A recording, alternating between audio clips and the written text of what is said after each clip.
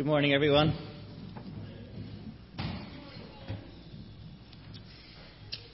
We turn again this morning to the book of James as we continue with our series in James. This morning we are James chapter 3, reading from verse 13 to 18.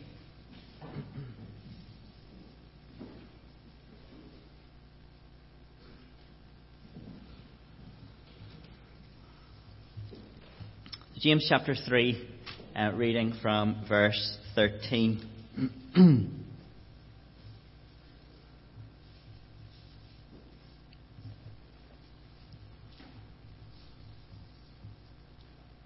this is God's word. Who is wise and understanding among you? By his good conduct let him show his works in the meekness of wisdom. But if you have bitter jealousy and selfish ambition in your hearts, do not boast and be false to the truth. This is not the wisdom that comes down from above, but is earthly, unspiritual, demonic. For where jealousy and selfish ambition exist, there will be disorder and every vile practice. The wisdom from above is first pure, then peaceable, gentle, open to reason, full of mercy and good fruits, impartial and sincere. And a harvest of righteousness is sown in peace by those who make peace. When I was in third year at the Irish Baptist College, the question that is often asked when you're in your final year is, what are you going to do next? Where do you think God is leading you? And during third year we would spend a lot of time discussing these questions as we strived to work out what the next step may be. And there was a man in my church then that I chatted to this about quite a few times. And often as we had these discussions, he would always say to me, Paul, all that is important is your own walk with God. That's the main thing. And what he was saying is that what is important for a life of ministry is not so much where you go, but your godliness and growth in godly character wherever you end up going. Since that, I've spent quite a bit of time thinking about his words, and the more that time goes on, the more I realise how he spoke with godly wisdom. As believers, there's something within each of us that longs to be wise and display godly wisdom. And this morning James wants us to grasp what godly wisdom looks like. He first mentioned wisdom back in chapter 1 verse 5, where he said, if any of you lacks wisdom, let him ask God. Ask God to be able to see things as God sees them. And here in chapter 3, as James picks up the theme of wisdom again, he asks the question, who is wise and understanding among you?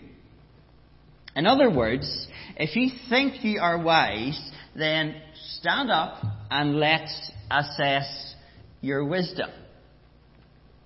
And James says, by his good conduct, let him show his works in the meekness of wisdom. The NIV translation is helpful for us in this verse. It says, let them show it by their good life, by deeds done in humility that come from wisdom.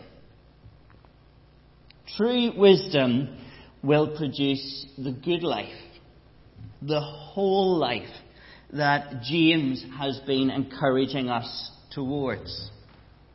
True wisdom, like true faith, is displayed and proven by character and good works. Sometimes we can think of wisdom as having and requiring a lot of knowledge. So biblically speaking, we might say that wisdom is having knowledge of God and His commands. But wisdom is much more than that. Wisdom is the application of knowledge to life. It is the application of knowing God and His commands.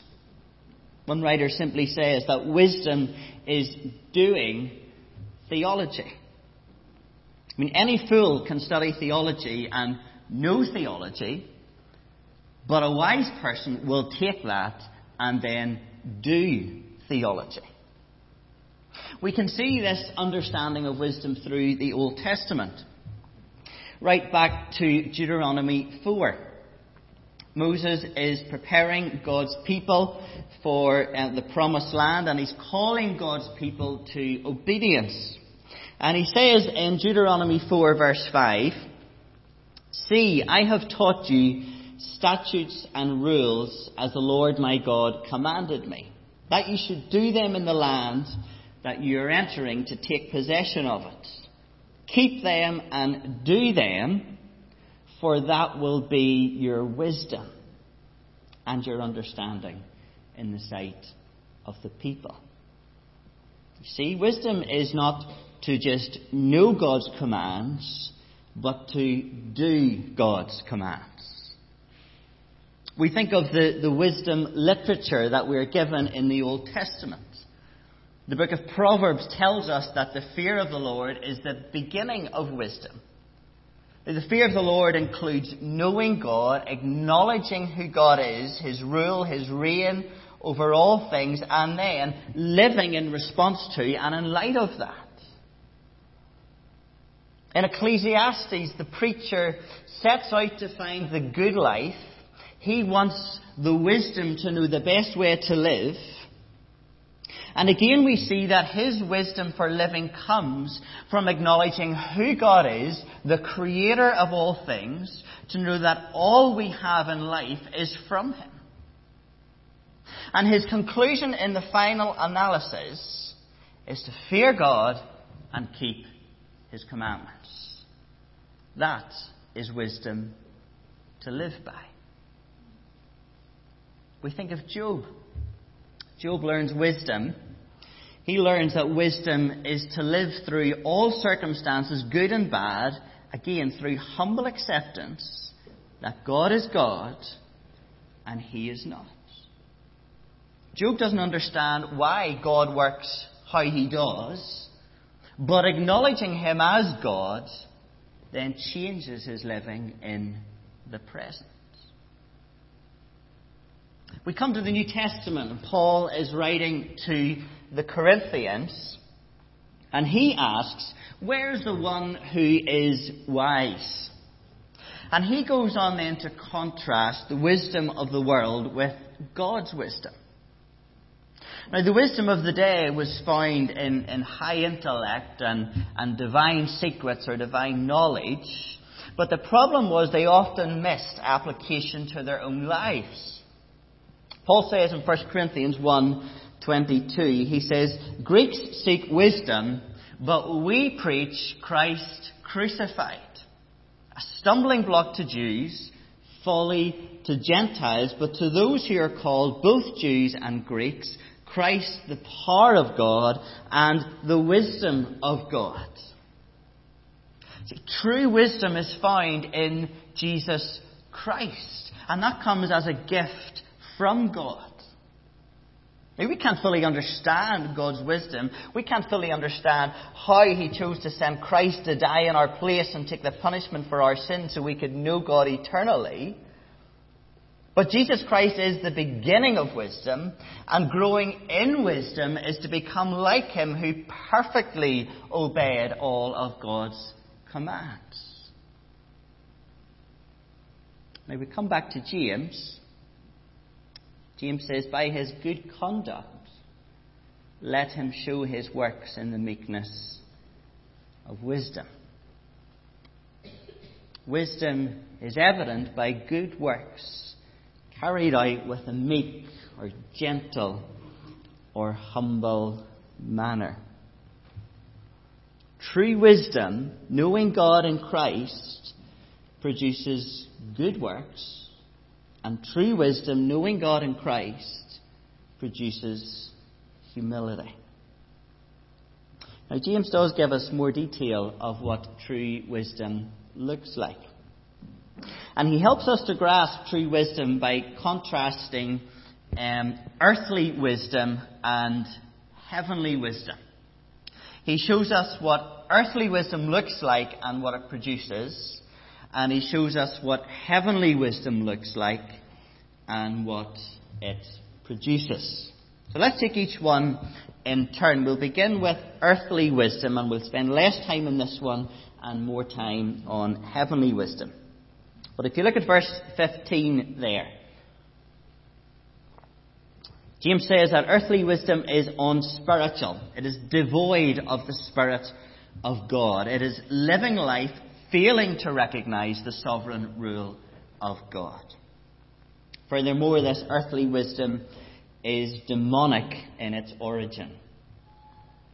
Again, the NIV has here an earthly wisdom in inverted commas, which makes the point that wisdom that is not from God is really no wisdom at all. But James describes this earthly wisdom to us. Look at verse 14 this time. He says, bitter jealousy and selfish ambition. The person living by earthly wisdom has a great concern for self. They will always be ready to make their point and fight for their rights. They will be critical of others as a way of promoting themselves. They will be jealous when others are heard or listened to or acknowledged more than them. Their overall concern is for themselves rather than for the good of the whole. We can see examples of this jealousy in the early days of the church. So, for example, Acts 5:17, we read, the high priest rose up, and all who were with him, that's the party of the Sadducees, were filled with jealousy, and they arrested the apostles and put them in public prison. Again, Acts 13, but when the Jews saw the crowds, they were filled with jealousy and began to contradict what was spoken by Paul, reviling him. You see, the high priests, the Jews, they couldn't bear it when, in this case, God's agenda was moving forward rather than their own agenda and ideas. In their selfish ambition, which again is the idea of promoting our own interest and willing to use divisive means to do that. And James says, if you have bitter jealousy and selfish ambition in your hearts, do not boast and be false to the truth. If a person claims to be wise, but they're holding on to bitterness and jealousy, James says, well, actually you're living a lie. Now, the result of this earthly wisdom we see in verse 16. James says, where jealousy and selfish ambition exist, there will be disorder and every vile practice. And it's not difficult to see that where jealousy and selfish ambition exist within the church, there will be disorder and division. So earthly wisdom is characterized by bitter envy and selfish ambition and results in disorder and division. But in contrast, verse 17, wisdom from above is pure. That is wisdom from God. Paul writes to the Corinthians, 2 Corinthians 11, he says, I feel a divine jealousy for you, since I betrothed you to one husband, that is Christ, to present you as a pure virgin to Christ. You see, true wisdom is undivided in its loyalty and devotion to Christ. Or 1 John chapter 3 verse 3, everyone who thus hopes in him, that is Christ, purifies himself as he is pure. True wisdom is displayed in becoming like Jesus Christ. Now the qualities then that follow are really dimensions of that overall purity, that overall becoming like Christ. So the first one we see here is true wisdom is peaceable. The Proverbs tells us in chapter 3:17 that her ways, the ways of wisdom, are ways of pleasantness, and all her paths are peace. Peace can refer to harmony and reconciliation between man and God. And of course we know that peace came at great cost. Paul tells us in Ephesians that we've been brought near to God through the blood of Christ. It was our sin that disrupted peace between us and God, but Christ died on the cross, paying the price for our sin, killing the hostility, and brought us peace with God. And Paul says that Christ brought us near to God and to each other. And it is our relationships with each other that is James's focus here. Paul says to the Romans in chapter 12, if possible, so far as it depends on you, live peaceably with all. Peaceable is the opposite of envy. True wisdom is not to fight for your rights at the cost of peace, but rather to set aside your rights to keep peace or to bring peace. Then we see that true wisdom is gentle or considerate. Again, the opposite of envy. Earthly wisdom will be quick to criticize and judge others. True wisdom will be quick to forgive others. One day I was chatting again to an old believer, a different man this time. A man in his 80s, and he'd been a believer for 60 or more years. And his wife had just passed away, and we were just having a good chat about different things. And John is the type of man that when you visit him, you just want to soak up and take in all that he is saying. And we talked about many things, but he was talking about his walk with God over the years, about growth in Christ and striving to put sin to death. And he said to me, I've always found that the best way is to be hard on yourself and easy on everyone else. I've thought about that so much. And you see what he was saying. When it comes to sin in our lives, in a sense, don't let yourself away with anything. But when it comes to the sin of others, be gracious to them. Don't be too quick to judge them, but be very quick to forgive them. And you believe that's what James is getting at here. One who has true wisdom knows how to forgive even when he has the right to condemn.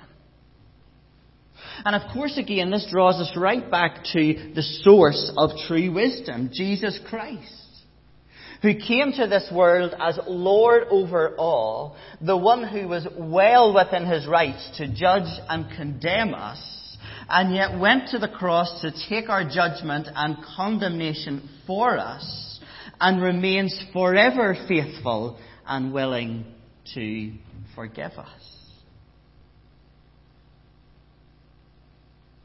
Then we see true wisdom is open to reason or is submissive.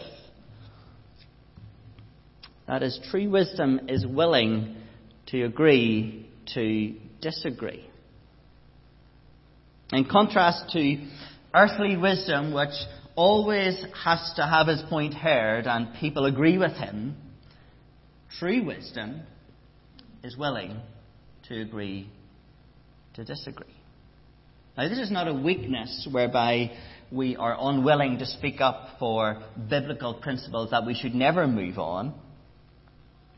But there are biblical principles we will have different opinions on, and true wisdom will only go so far in debating our point or making our argument. True wisdom is willing to let your idea or thought or theological viewpoint go for the sake of the greater good of the community of God's people. Then we see that true wisdom is full of mercy and good fruits. James has already mentioned mercy in chapter 2, and the theme returns here. And here mercy and good fruits are closely linked. When we looked at the Beatitudes, we said that mercy was grace in action. Mercy involves moving towards others to help through good acts or deeds. I'm sure you know or remember the parable of the Good Samaritan, where Jesus told the parable in response to the lawyer asking, "What must I do to inherit eternal life?"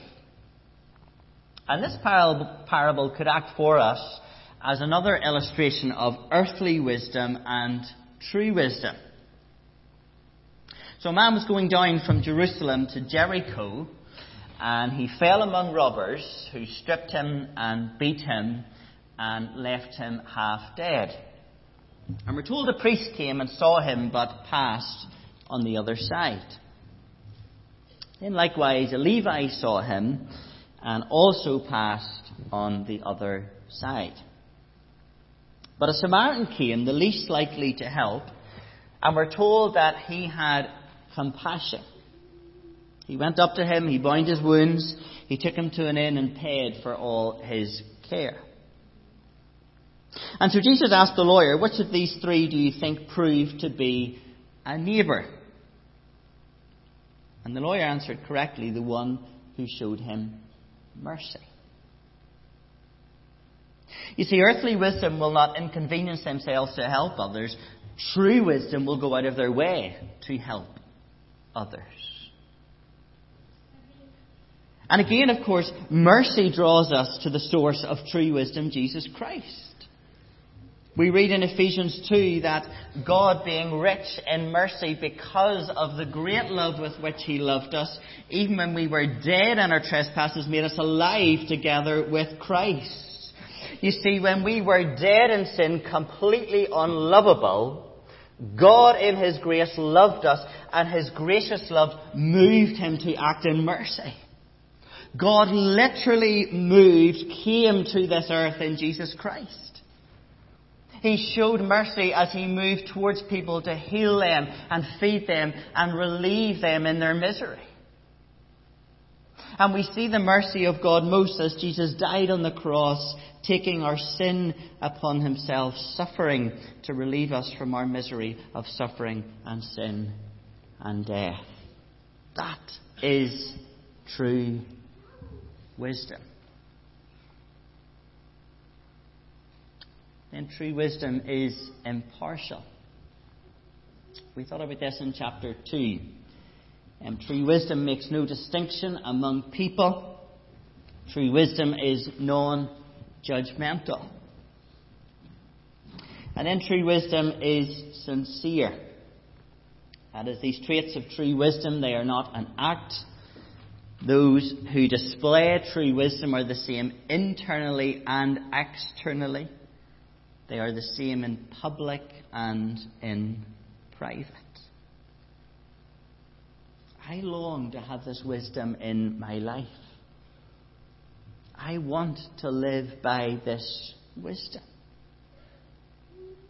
And when I see these characters in others, it is them I want to go to for counsel and direction.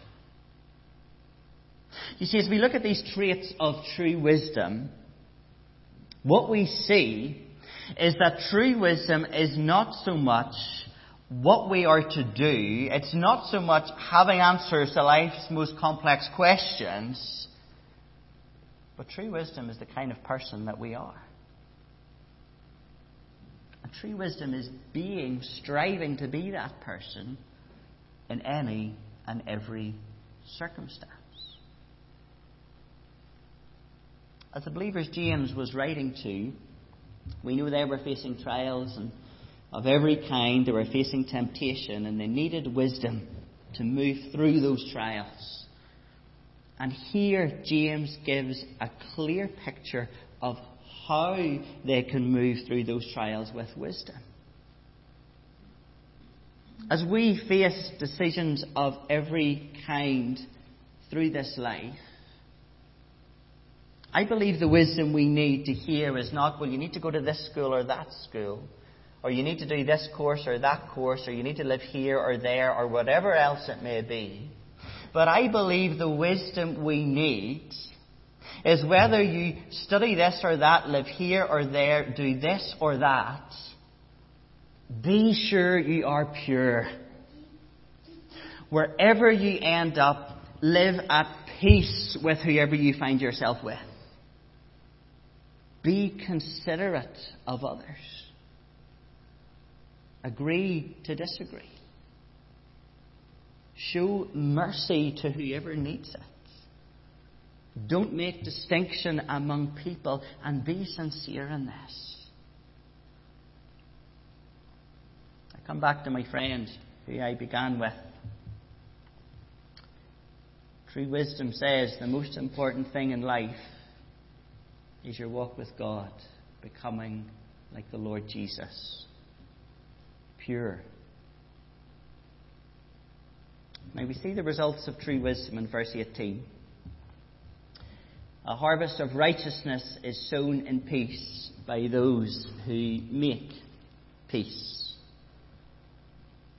And we see that the result of true wisdom, in contrast to earthly wisdom, is peace. Unity in the church.